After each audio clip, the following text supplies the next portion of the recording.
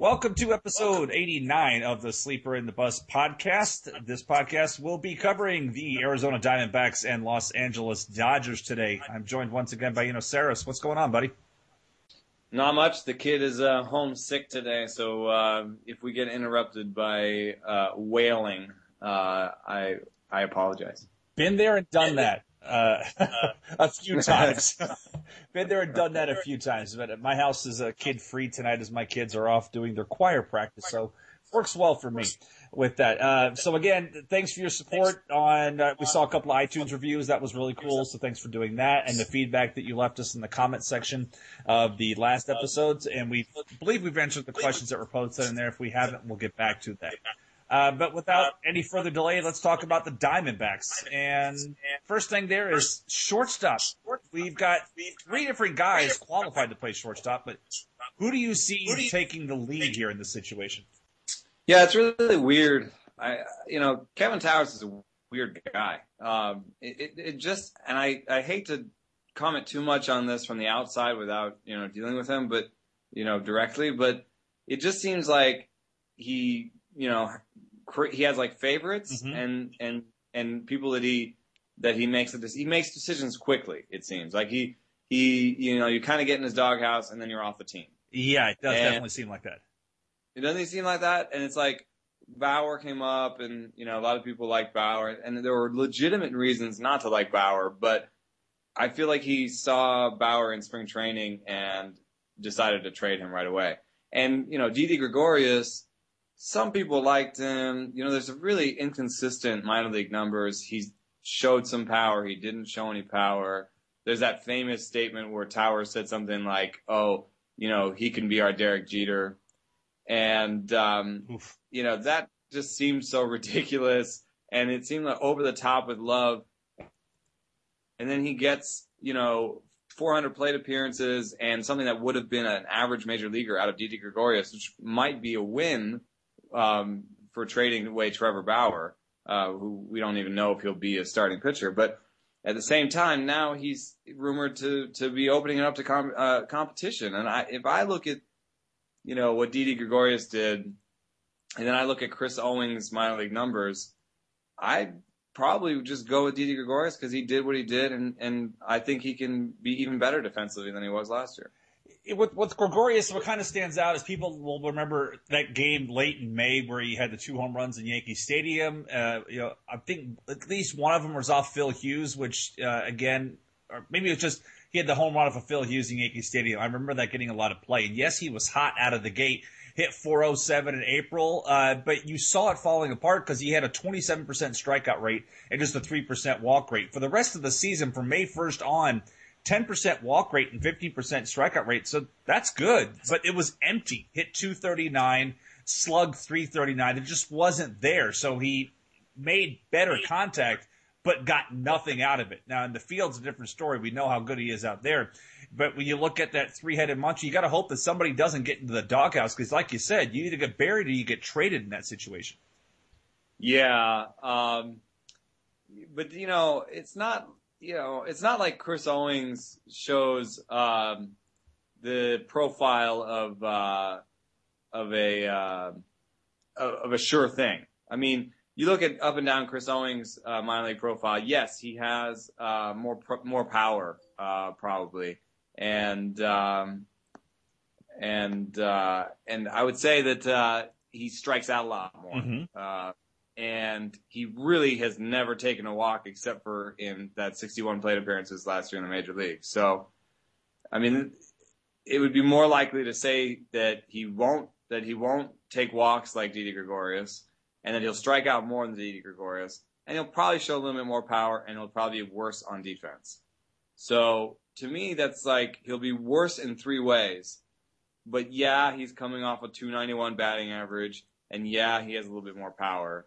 I can't comment on the grittiness of these two players. I mean, I've got it from a source that Kevin Towers wore jorts when he was down in the Dominican Republic a couple of months ago. So I have to question anybody's decision skills who wears jorts to begin with. But from a fantasy perspective, can you roster any of these guys as a shortstop in a mixed league? I don't think Didi Gregorius really has. Okay, Didi Gregorius could have an empty batting average for you. I think.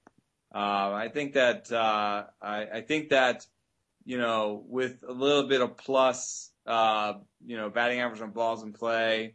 What's weird is that he hits fly balls. He has a batted ball mix of a guy with some power. So, and he doesn't really have speed. So, he could hit 260 with 15 home runs and be like a Stephen Drew type, sort of back end, mixed in middle infield kind of guy. I do think Didi Gregorius has more upside than he showed last year. And I actually do think that Chris Owings could be a mixed leaguer. He'd be a little bit more like a 250 hitter, with 20 home runs.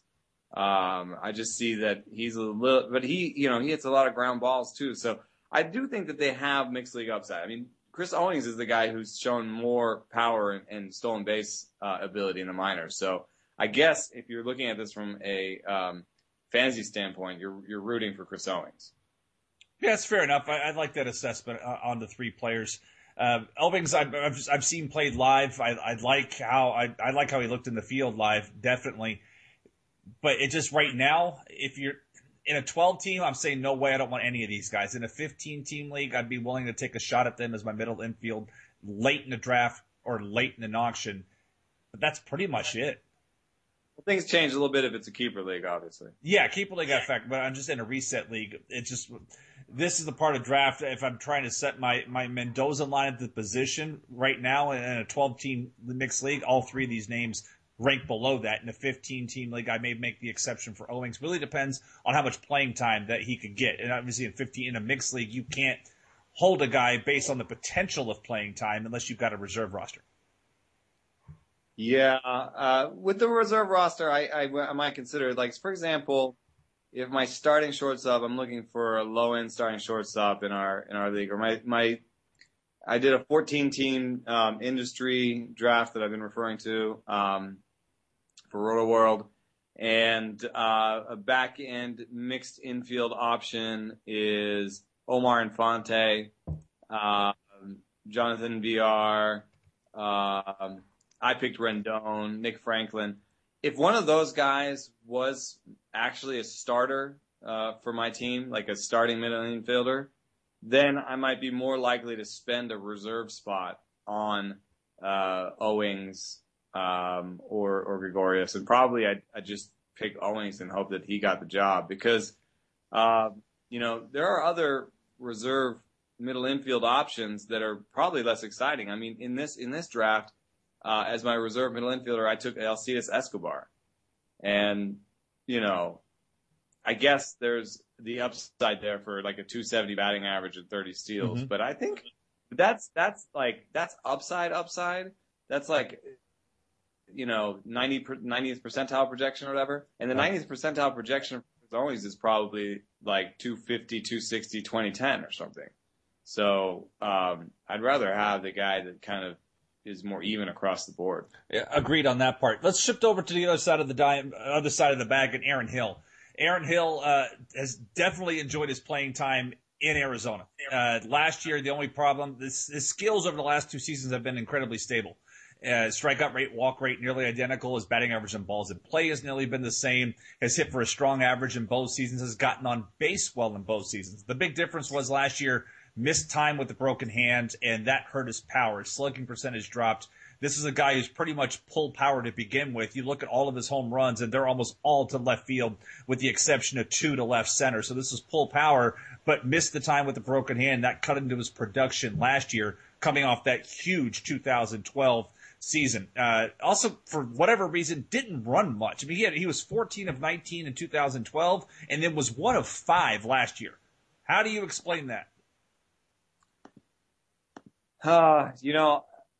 Aaron Hill's the kind of guy that there are a lot of reasons for me to just be totally afraid of him. I'm like literally afraid of Aaron Hill.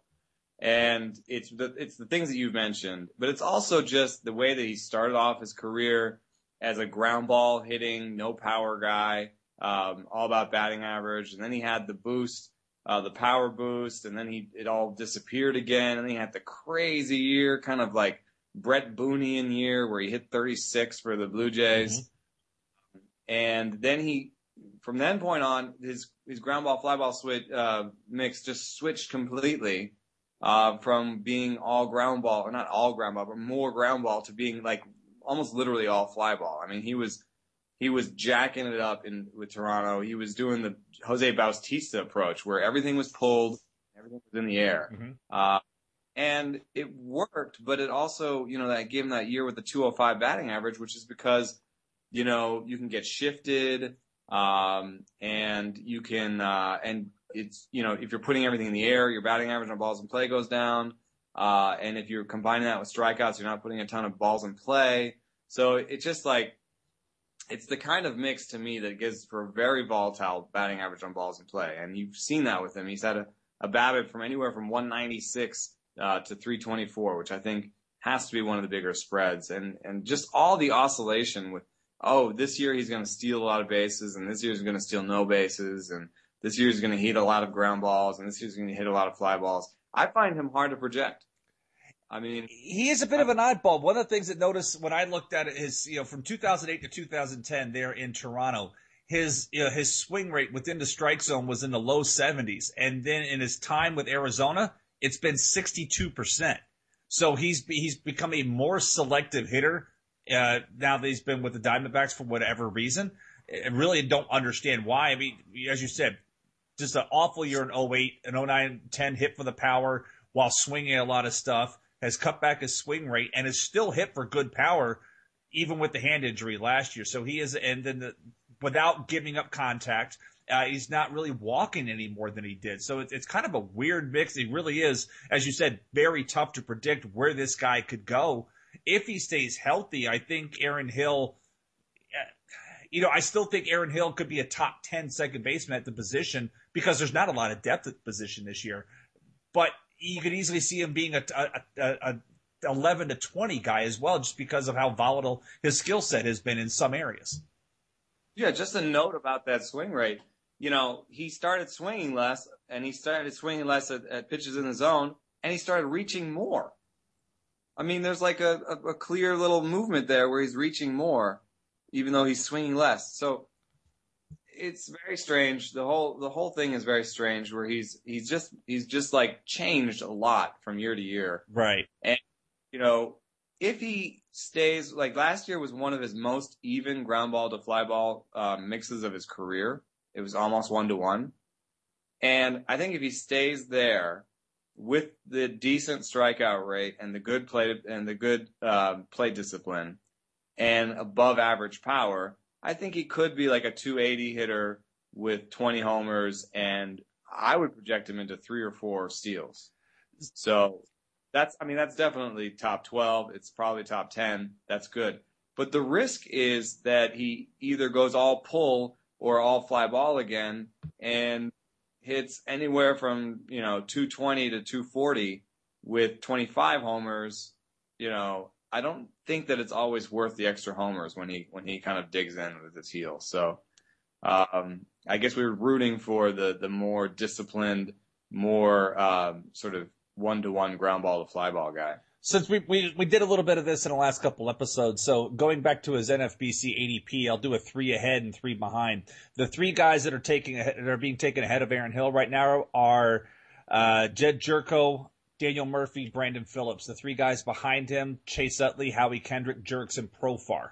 Are you comfortable with where Aaron Hill is rated in that regard? You said above him were Phillips, Murphy, and Gyorko.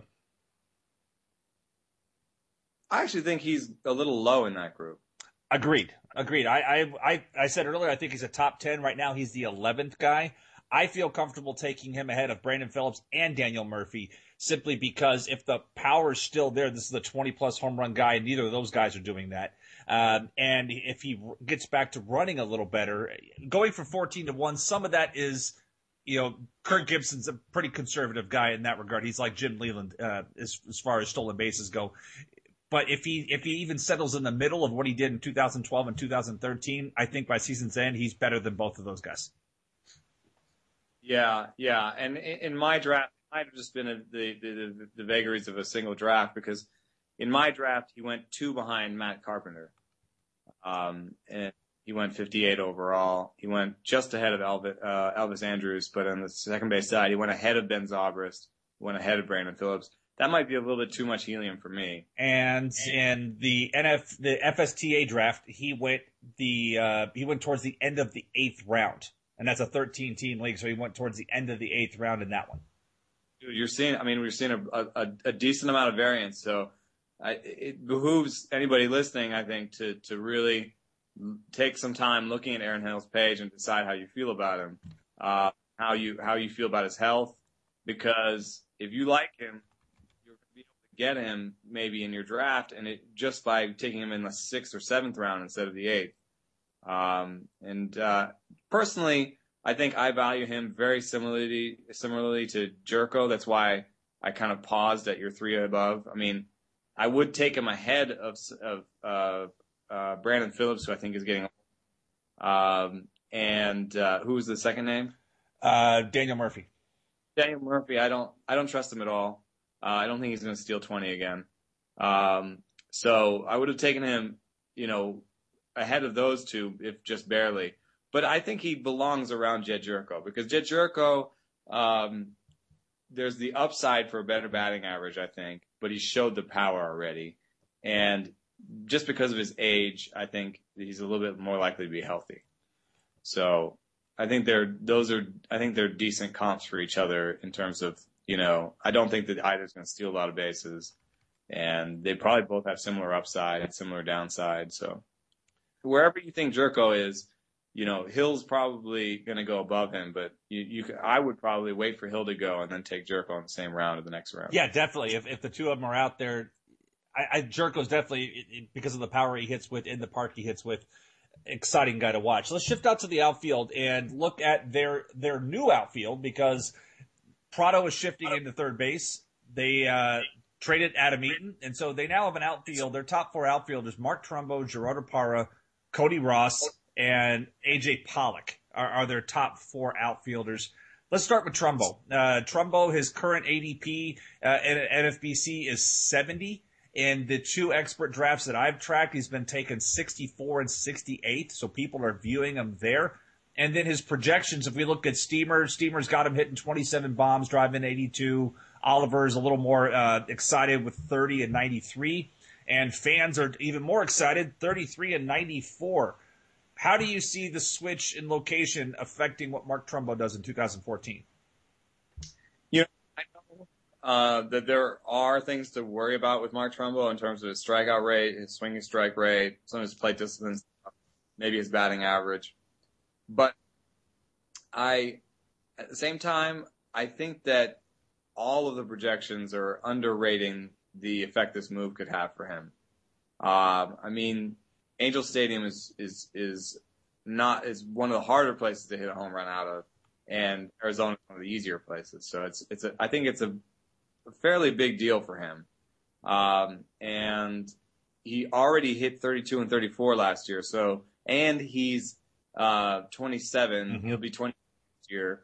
Even if who found some evidence that power peaks at 25 or 26, I wouldn't call him, ready to drop off a cliff. So I think at the very least, I'd project him into the 34 he hit last year, plus or minus 1.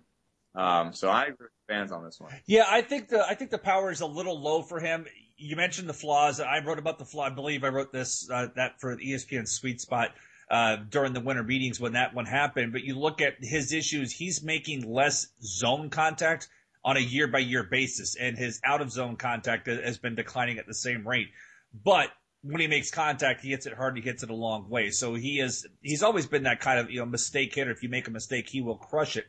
What I like about him, walk rate has improved each of the last 3 seasons. Strikeout rate it's declined, but over the last couple of years, it's been pretty much the same in that regard. And again, hits for raw power, moving to that ballpark, I think he may have that same kind of Aaron Hill effect that Aaron Hill saw. Not that Rogers Center is a poor Powers park, but the ball flies in Chase Field. That's what it does. And I think Trumbo, there's a good chance he can hit 40 bombs there. I just wondered, now that he's got to play outfield defense on a full-time basis, how that's going to factor into play. There's no ability to DH. He's not going to, maybe he'll give Goldie a day off here or there if he's not going to play the full 162, but he's got to play in that outfield, and that's a big outfield. And I wonder if that's going to affect him a little more, because he's not, the best guy in the outfield.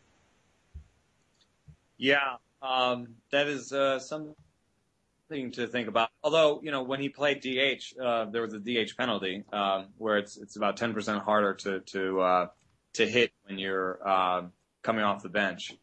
But I think the one thing that worries me a little bit with the plate discipline stuff is, from talking to him and interviewing him, I get the sense that he's like a hard worker that has pushed his walk rate to average just by studying the pitchers a lot. Mm-hmm.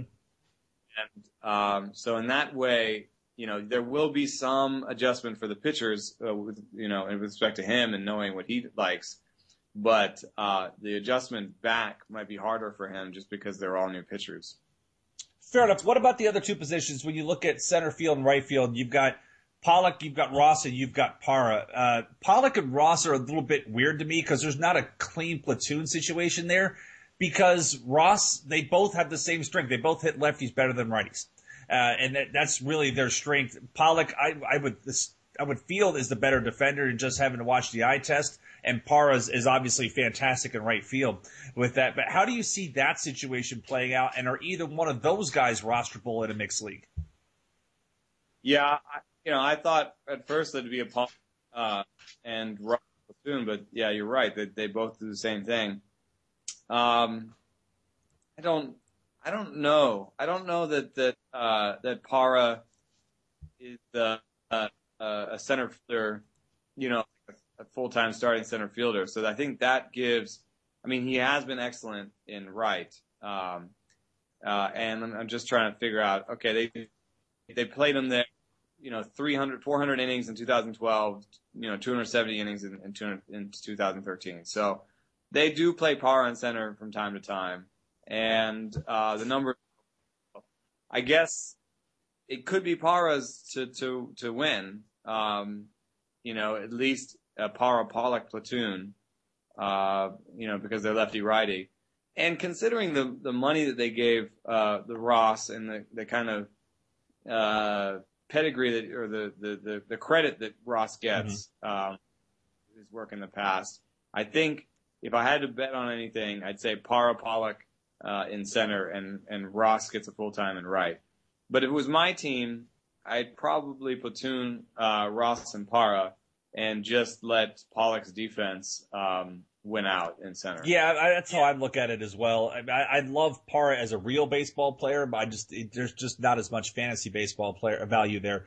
But Parra is fun to watch defensively. I love watching his throws. It's just, especially when somebody's like, I think I could take a throw on him. No, please don't. It's not going to end well for you. Moving behind the dish, we have Miguel Montero and a guy that I honestly had never heard of, Tuffy Gosewich. I thought it was a made-up name like John Dowd was for Barry Bonds. I honestly thought this was a name filler on the 40-man spot for Diamondbacks.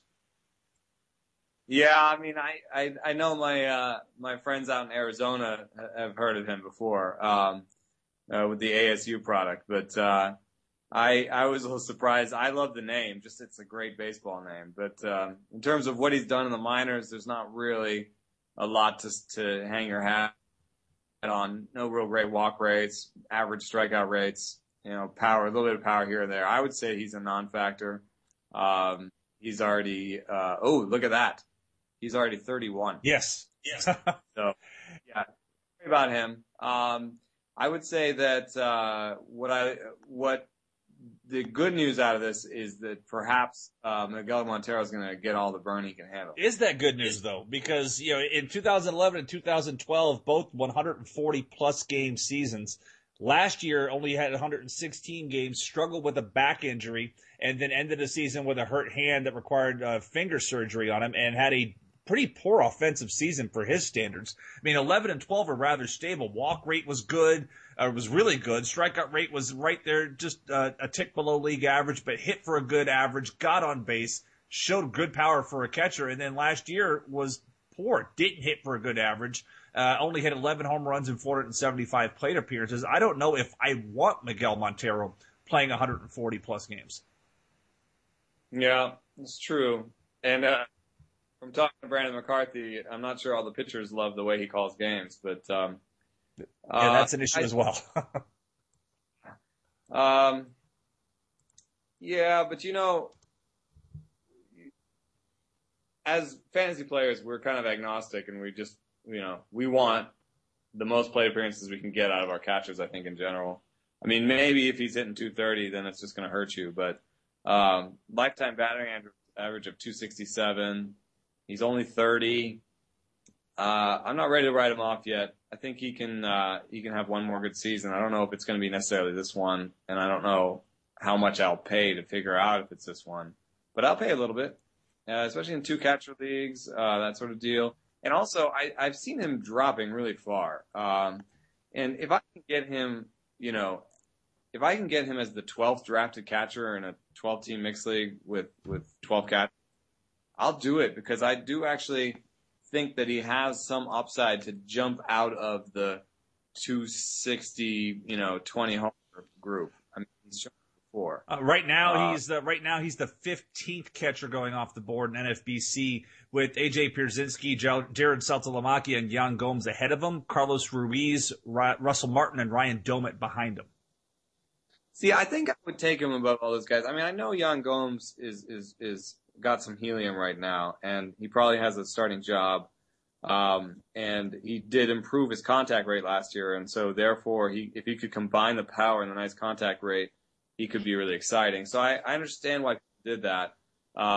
And I even like Devin Mesoraco, who was picked right ahead of Miguel Montero. But I don't like Devin Mesoraco better than Miguel Montero. I mean, in mine, Miguel Montero was taken in the 24th round, 328th pick, behind Devin Mesoraco, behind JPA. Yeah, that's inexcusable. So I'm not. I think he's dropping too far. I mean, he's almost 100 picks behind AJ Pierzynski. I don't know about that. I think I'd rather pass on AJ Pierzynski and have 100 picks of picks, and then take Miguel Montero. Yeah, I agree. Yeah. Let's jump to the mound. 2 guys would like to look at the mound. First guy, Patrick Corbin. Overall, nice body of work last year. But over the last 2 months of the season, it was a different story than it was in the first 4 months. You look at the first 4 months, held batters to a 205 batting average, a 584 OPS, struck out 22% of the guys, and allowed 9 home runs in 570 plate appearances. You go to August and September, 309 batting average against, 843 OPS, strikeout rate dropped to 19%, and allowed 10 home runs in just 290 plate appearances. The swing rate, the swing and miss rate, all of that was the same. On the surface, this looks like some really bad BABIP luck hitting them all at the same time. What do you think it is? Do you have the handedness of any of those second half home runs? I can tell you. Versus lefties, 10 home runs against. Oh, wait a second. Let me switch that. I'm sorry. He only had only 3 home runs against same-handed hitters all year. So 9 of the 10 home runs he gave up in the second half were against righties. Yeah, and that's been my book on him. I'm a big fan of having. I wrote this piece this week about finding the ideal pitcher using. Yes, good piece. And sort of defines my philosophy when it comes to looking for pitchers. Is just I want to see something breaking in both directions. Mm-hmm. And that makes me feel comfortable. And that's when, and I think, it served me pretty well. I honestly, I almost never had a problem with pitching. And it's been mostly, hitters just tanking it. And me not really having I don't have as many stats when it comes to hitters to look at. I don't have as many ways to break them down and ways to think about, what they can do. So with pitchers, I just usually look for pitches breaking in different directions. And, when you look at Patrick Corbin, you look at his changeup, his whiff rate is below average and his grounder rate is below average, even when you split it out for right-handers. So he throws it a lot more against right-handers, and so he knows this is an issue, and he knows he needs to develop a changeup. And then I also read Jeff Sullivan's great piece this week about sometimes 2 pitches is enough. Right. And he was talking about Randy Johnson. To some extent, Urban Santana has been doing this. So there are pitchers that find success. Oh, A.J. Burnett is a great example. So there are pitchers that do it. But even when I talked to A.J. Burnett, he admitted, yeah, I have a knuckle curve. I have this weird knuckle slider thing too. And oh yeah, my career took a huge step forward when I developed a sinker.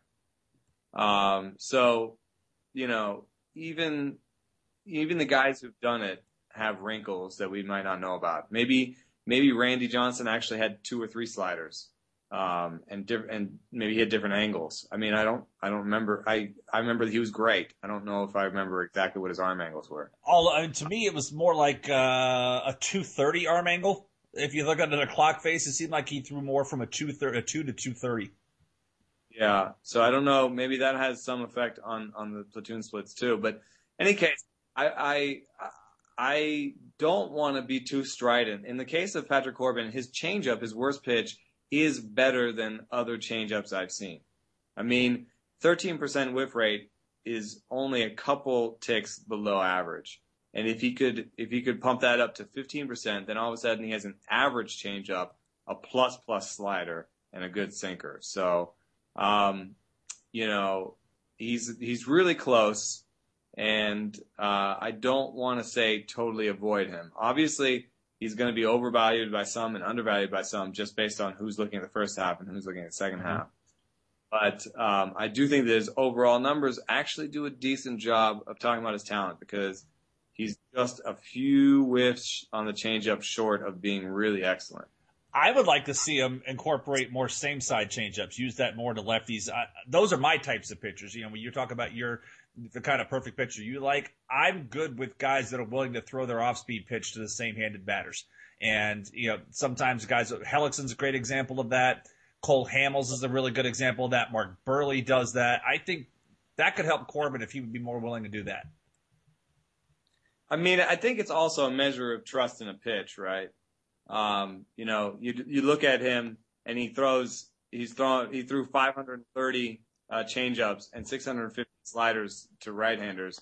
He threw 22 changeups and 340 sliders to lefties. So, obviously if given a choice, he wouldn't throw the changeup. Yeah. So, that does speak to something. And also the whiff rate totally drops out the bottom when he throws it to lefties. So, it's not a great pitch, but if it can be average, I don't want to come down too negatively on him. And if you want to read a little bit more about this, Chad Young wrote a great piece about exactly what we're talking about right now. Mm-hmm. Addison Reed takes over the closer role there. Heath Bell gone. Addison Reed slides in. I think there's a lot to like with Addison Reed. The one concern I have is, the fly ball tendencies and going to that ballpark. But when you look at some of the things that kind of flew under the radar last year with him, his swing and miss rate went up last year. His swing and rate in 2012 when people liked him was 21% and with a 25.4 last year. Strikeout rate still stayed strong. He has no discernible splits. His weighted on base average is a 2-point split between lefties and righties. And strikeout rate's a little higher against righties, obviously, because he spins a lot of stuff away from them. But still, no real discernible split. I really like Addison Reed for 2014. Yeah, there's been some conversation about his drop in velocity. He lost almost 2 ticks.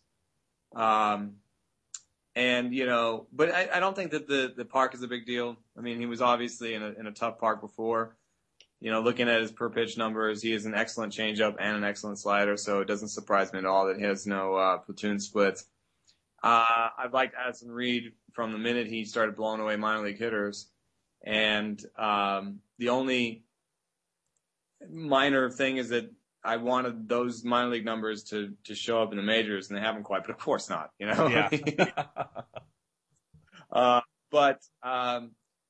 And also I guess I would remind people that the bar for a closer is ridiculously high. The average strikeout rate for a closer is 10 per 9. And so he actually falls a little bit short of average when it comes to strikeout rate, even though it looks great. But I think he has the potential to show better command in the future. And I actually think, his strikeout rate will go up a little bit in the National League. And I think he could have a really nice year. Yeah, agreed on all points. Let's go over to the Dodgers, and let's start off with Yasiel Puig. We talked earlier about how tough it is to try to forecast what Aaron Hill's going to do. I don't know how you forecast what Yasiel Puig is going to do. We're talking about a guy before the All-Star break was hitting .391 with a 1038 OPS, walking just 4% of the time and striking out 22% of the time. Rest of the way, hit .273 with an 853 OPS, despite more than doubling his walk rate and not striking out anymore. His strikeout rate was almost identical. And then the issue of 11 steals, yay, but he was 11 of 19 as he had base running issues and stealing bases, having issues there as well. ADP is currently 23. He's the 8th outfielder off the board. He's going ahead of Giancarlo Stanton, Carlos Gomez, Jay Bruce, and Alex Rios. How comfortable are you with that? Pothorts was a big Alex Rios fan, but I'm definitely taking him ahead of Alex Rios. Am I taking him ahead of Stanton? That's rough, man. I mean, that's a lot of power, and I'm definitely projecting Puig to take a step back in batting average. I was just in doing some research for this. I just reread. I did a piece called "The Roller Coaster That Is Yasiel Puig," and it was just one at bat against Adam Wainwright. I think people might remember it. It was the one where Puig thought he hit a homer. Oh yeah. Flipped his bat and ended up with a triple. I think that at bat really encapsulates Yasiel Puig, and in both really great, I think in ways that I find uplifting and exciting, as well as concerning, and brings out the old grandpa in me. But the one of the things that's really great about that one is Wainwright comes in knowing that Yasiel Puig reaches too much, and that he was 7th worst in baseball in the first half. Or actually, he was 7th worst in baseball reaching in general last year. So Wainwright throws him, even though Wainwright was like the league leader in first pitch strike percentage, Wainwright throws a first pitch that almost hits him in the knee. And Puig doesn't flinch, doesn't swing at it at all. And then there's a little bit more to it. And Puig does make a mistake and just totally whiff at a curveball in the outside corner that he shouldn't have swung at all. But the reason that Puig swung at that is that he had, league leading, oppo power. Yes. I'm not trying to pull this thing. I can take this thing out the other way.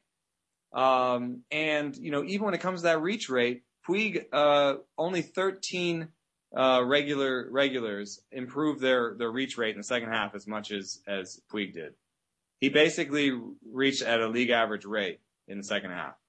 So he definitely adjusted. For all this talk that he's a hacker and he's toolsy and, he doesn't really know what he's doing and he doesn't know how to play the game and all this stuff, he has made adjustments. And and part of the pitches that you see him swing at that you think are bad pitches for him to swing at, he can swing at those because he has really strong wrists and he can really take balls out the other way.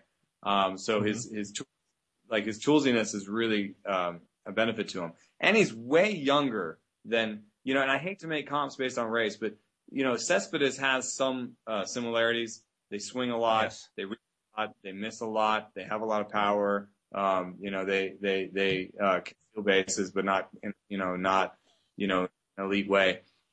Cespedes had that big correction his second year, where his batting average fell. And so I do think that on some level, I'm projecting Puig into like a 270 season. He's going to have some ups and downs, some crazy streaks again, but also probably some bad streaks in a full season.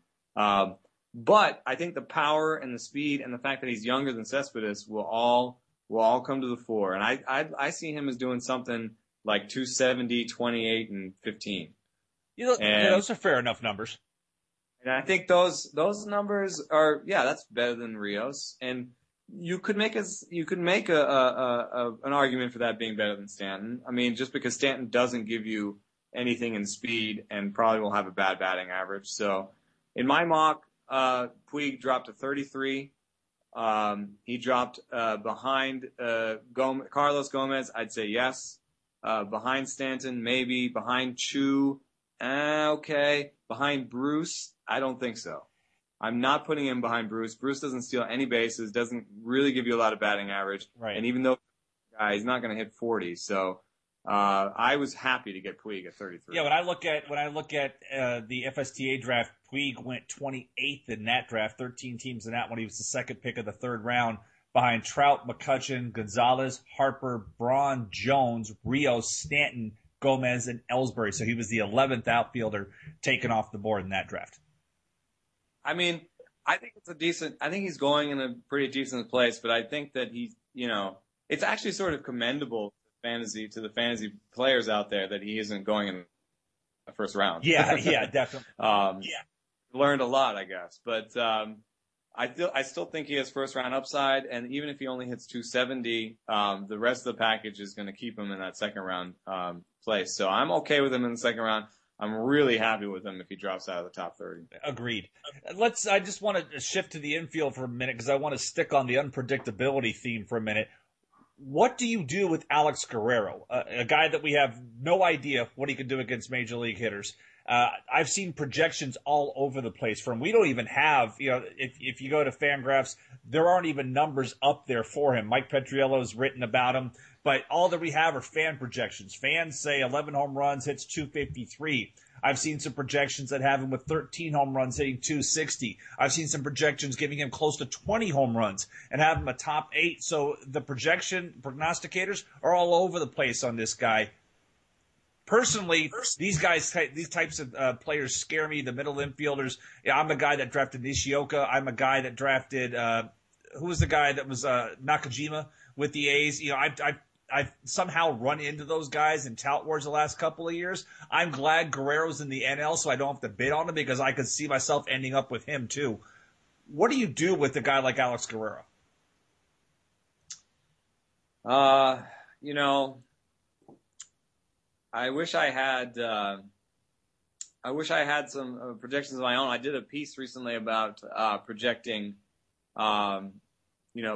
different players and how difficult it was to project guys out of Cuba because the sample size is small. The way they play in Cuba is crazy. They play in 5 or 6 different home parks by the end of the year, and some of the parks have holes in the outfield. And then, with defections and stuff, there's wild swings in talent.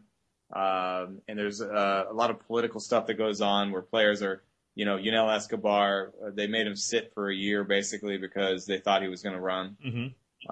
So there's a lot of things that make it really hard to project. And I'm not surprised at all that there's wild swings. I would just say that his translated numbers from Davenport, from Clay Davenport, are much less exciting than Jose Abreu's and the big hitters and even Cespedes and these guys. So, and those Davenport translations have consistently overplayed their hand, I would say.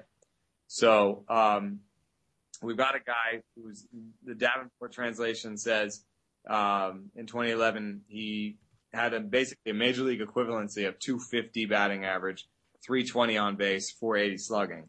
And we know that sometimes those numbers are overblown. So we're talking about a guy who might hit 240 with 12 homers or something, 15 homers. Yeah, that's kind of where I sit on him. When I play the 3 ahead, 3 behind game, Anthony Rendon, Colton Wong, Omar Infante are the 3 guys ahead of him, and Bonifacio, Rutledge, and Ackley are the 3 behind him. Personally, I'm looking at Bonifacio in Kansas City with Ned Yost's lead foot, and I'm more willing to take a chance on Bonifacio stealing 30-plus bags with extra playing time in Kansas City than I am on Guerrero, possibly achieving the line that you talked about. Yeah, I think he's not, far from where he should be. That crowd seems right, but the name that I like on that list, other than Bonifacio, but the problem is that Omar Infante is there now. Yeah. So there's a little bit of a problem there, but Boney's a util guy. They can probably find a place for him. The name that I like out of that list is Rendon. I want him. I think that some of the pure hitting ability that we kind of saw as it was a nation last year was kind of emerging. I think that's going to really come out this year. I think that he hasn't had a lot of playing time because of injuries, and I think, I really like Rendon this year. I don't know.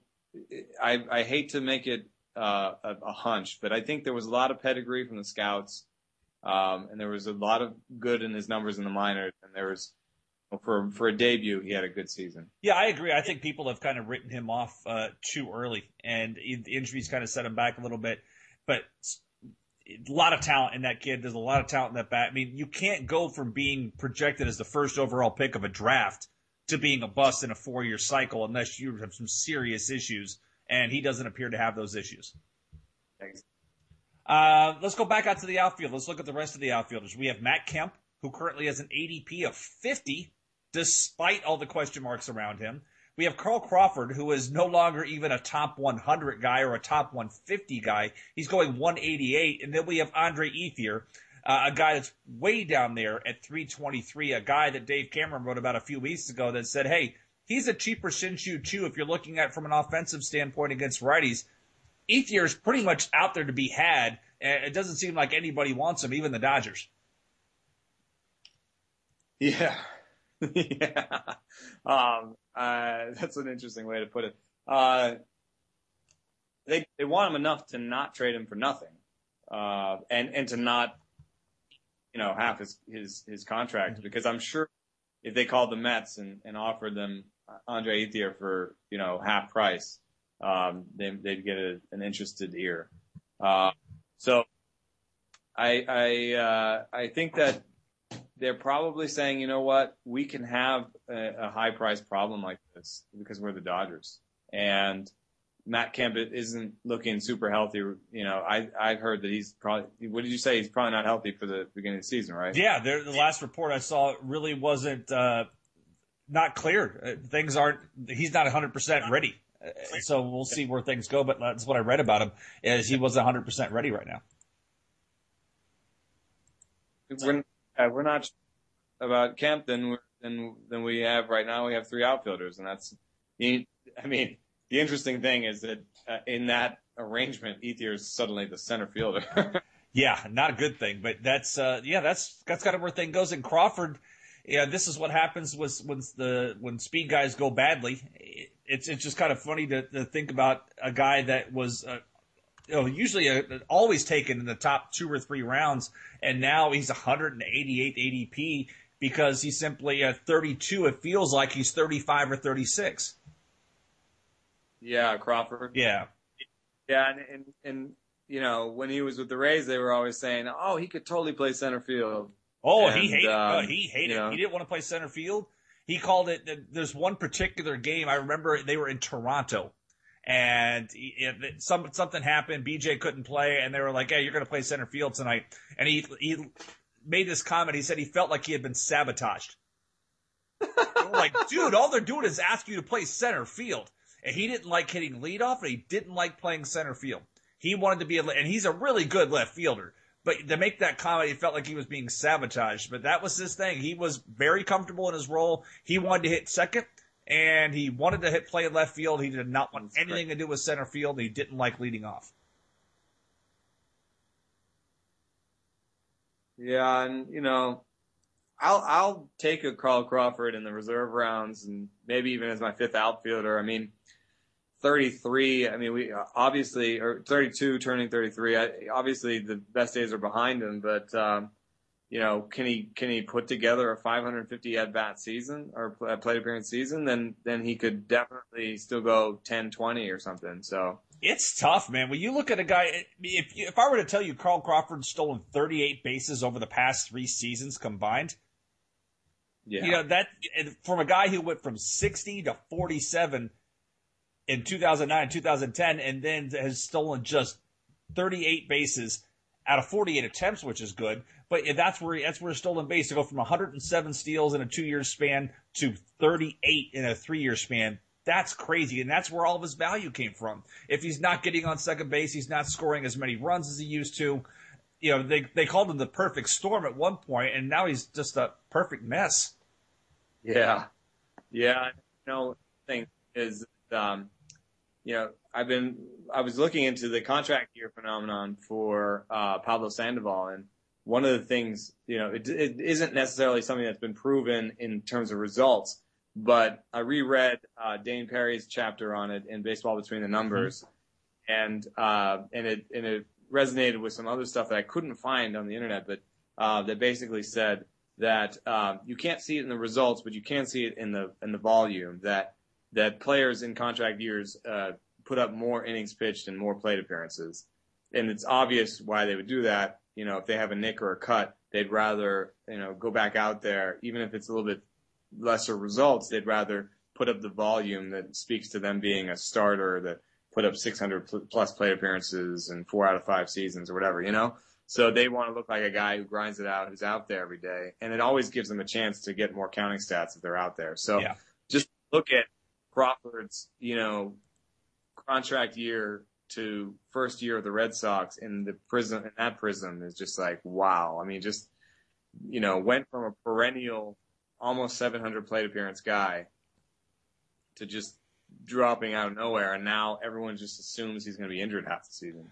It's pretty much where it's at. Speaking of injured half the season, let's shift over to the mound and look at a guy who is my fantasy kryptonite. I love this guy, even though he it's pained me greatly to own him the last couple of years. That's Dan Haren. Dan Haren's in Dodger Stadium, comes back home, pitched there in Pepperdine for college. When I look at Dan Haren, it's been the back issue. Everything hinges upon his back and his shoulder. As long as the back's healthy, he's good. The problem is the last 2 years in the first half of the season have been a struggle for this guy. 2012, before he went on the disabled list with his back issue, league was hitting 297 off him, slugging 484. He comes back off the DL, 243 batting average against, 432 slug. Last year, before he hit the disabled list, 306 batting average against, 548 slugging against. Comes off the DL, 228 batting average against, 355 slugging percentage. So it's one of these things. That's where his issue in writing one of the stories is one of the first ones that I wrote here at Fangraphs. When the time he was on the disabled list, he worked with Ryan Mathis in the bullpen, and notice you're not getting a lot of separation between your fastball and your other pitches. So if it goes from the fastball to a cutter, your fastball to your splitter, there wasn't much separation. So he worked with him and throwing a slow splitter. So he throws a fast and a slow splitter, and that whole thing really helped him look like the Dan Haren of old last year for the Nationals. And, oh, yeah, by the way, it was in a walk year, so now he's able to score a good deal with the Dodgers. Dude, I never thought about that before. I'm just looking across his velocities right now. Fastball, 89. Cutter, 86. Curveball, 78. Spit finger, 85. You pretty much know everything's coming in at the same velocity. It's just going to have a little slightly different cut or this. And with Dan Haren, you know where it's going to be because the guy fills the strike zone. So it was really playing against him because not only was there a little separation in velocity, you pretty much knew where it was going to be because he doesn't really make you chase anything unless he's burying the splitter. Yeah. At the same time, though, I think a guy with like a 1.5 walk per 9 rate like he's had much of his career has plus command too. So I think what he's probably hanging on to right now is just command. he can put it where he wants to put it in the zone, and it's all going to be 85. It worked for Maddox when he went west. He was still useful a little bit in San Diego. So I think that, there's definitely a chance that, obviously the home runs are the problem. I've always thought of Dodger Stadium as being more pitcher friendly than I think it is, though. It's not like it used to be. It definitely feels more neutral than it used to be. It used to be one of the more extreme parks, but now today it just feels more neutral today than it used to be. Yeah, I'm going to look up the guts because I'm always surprised because I always, in my head, I'm like, oh yeah, Dodger Stadium. But, last year, let's see here, Dodger Stadium, 99 park factor for home runs. There you go. I'll read you something from the story that I found the information on the grip because you're the fan of pitch grips. This was from Adam Kilgore of the Washington Post. Said Herron focused today on a splitter, a pitch that he had all but stopped throwing in his final few starts before the disabled list. He changed his grip, holding the ball in his index finger and middle finger further apart, almost like a fork ball, something he picked up from reliever Ryan Mathis.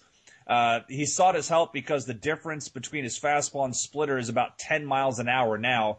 During his time on his disabled list, Herron identified one problem, that his separation offered little disparity. And then he started, before he went on the disabled list, he actually was throwing curveballs just to get some separation. It really wasn't a good pitch, but he was just throwing curveballs to say, okay, just so you see something with a different velocity, here's my curveball, and then I can come back with the other stuff.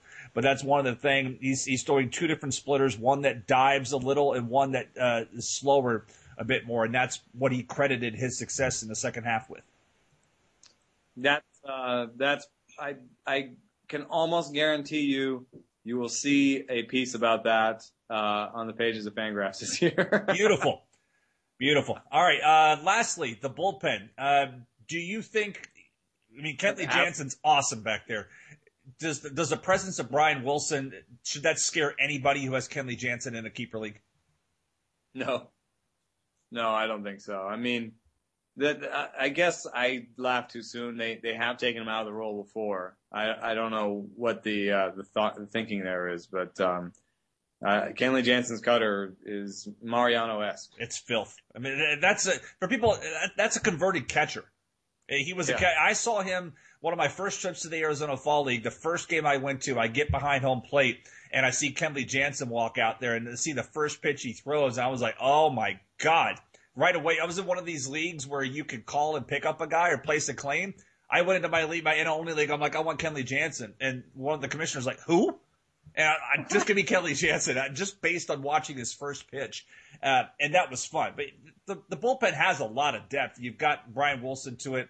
You got what Paco Rodriguez did last year. You still have Brandon League in there, J.P. Howell. I don't think if you have Kenley Jansen invest strongly, his ADP right now is 66. He's going third in closers. Kimbrel's 1 at 41st overall, which I think is too high as much as I love Kimbrel. Chapman is second at 62, and then Jensen's right behind him at 66. Yeah, I used to not want to have any top closers and just take the bottom of it all. Mm-hmm.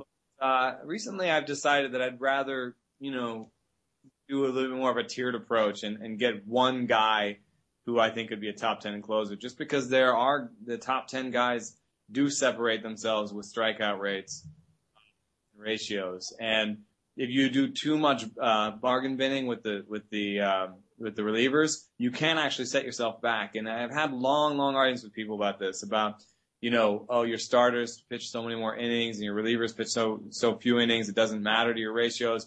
But it does matter, because if you have 300 reliever innings and I have 300 reliever innings, and my 300 reliever innings all have ace ratios and yours have turd ratios, you've got 300 Chad Qualls. It's okay.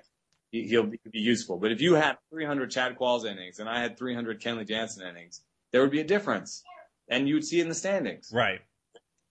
Yeah. So I do like the idea of buying it. I don't like the idea of paying for the number one guy like Kimbrel, too much money, and a guy, yes, still pitches 70 innings and yes, could get injured. So, Jansen I might be on some of my teams this year. Yeah.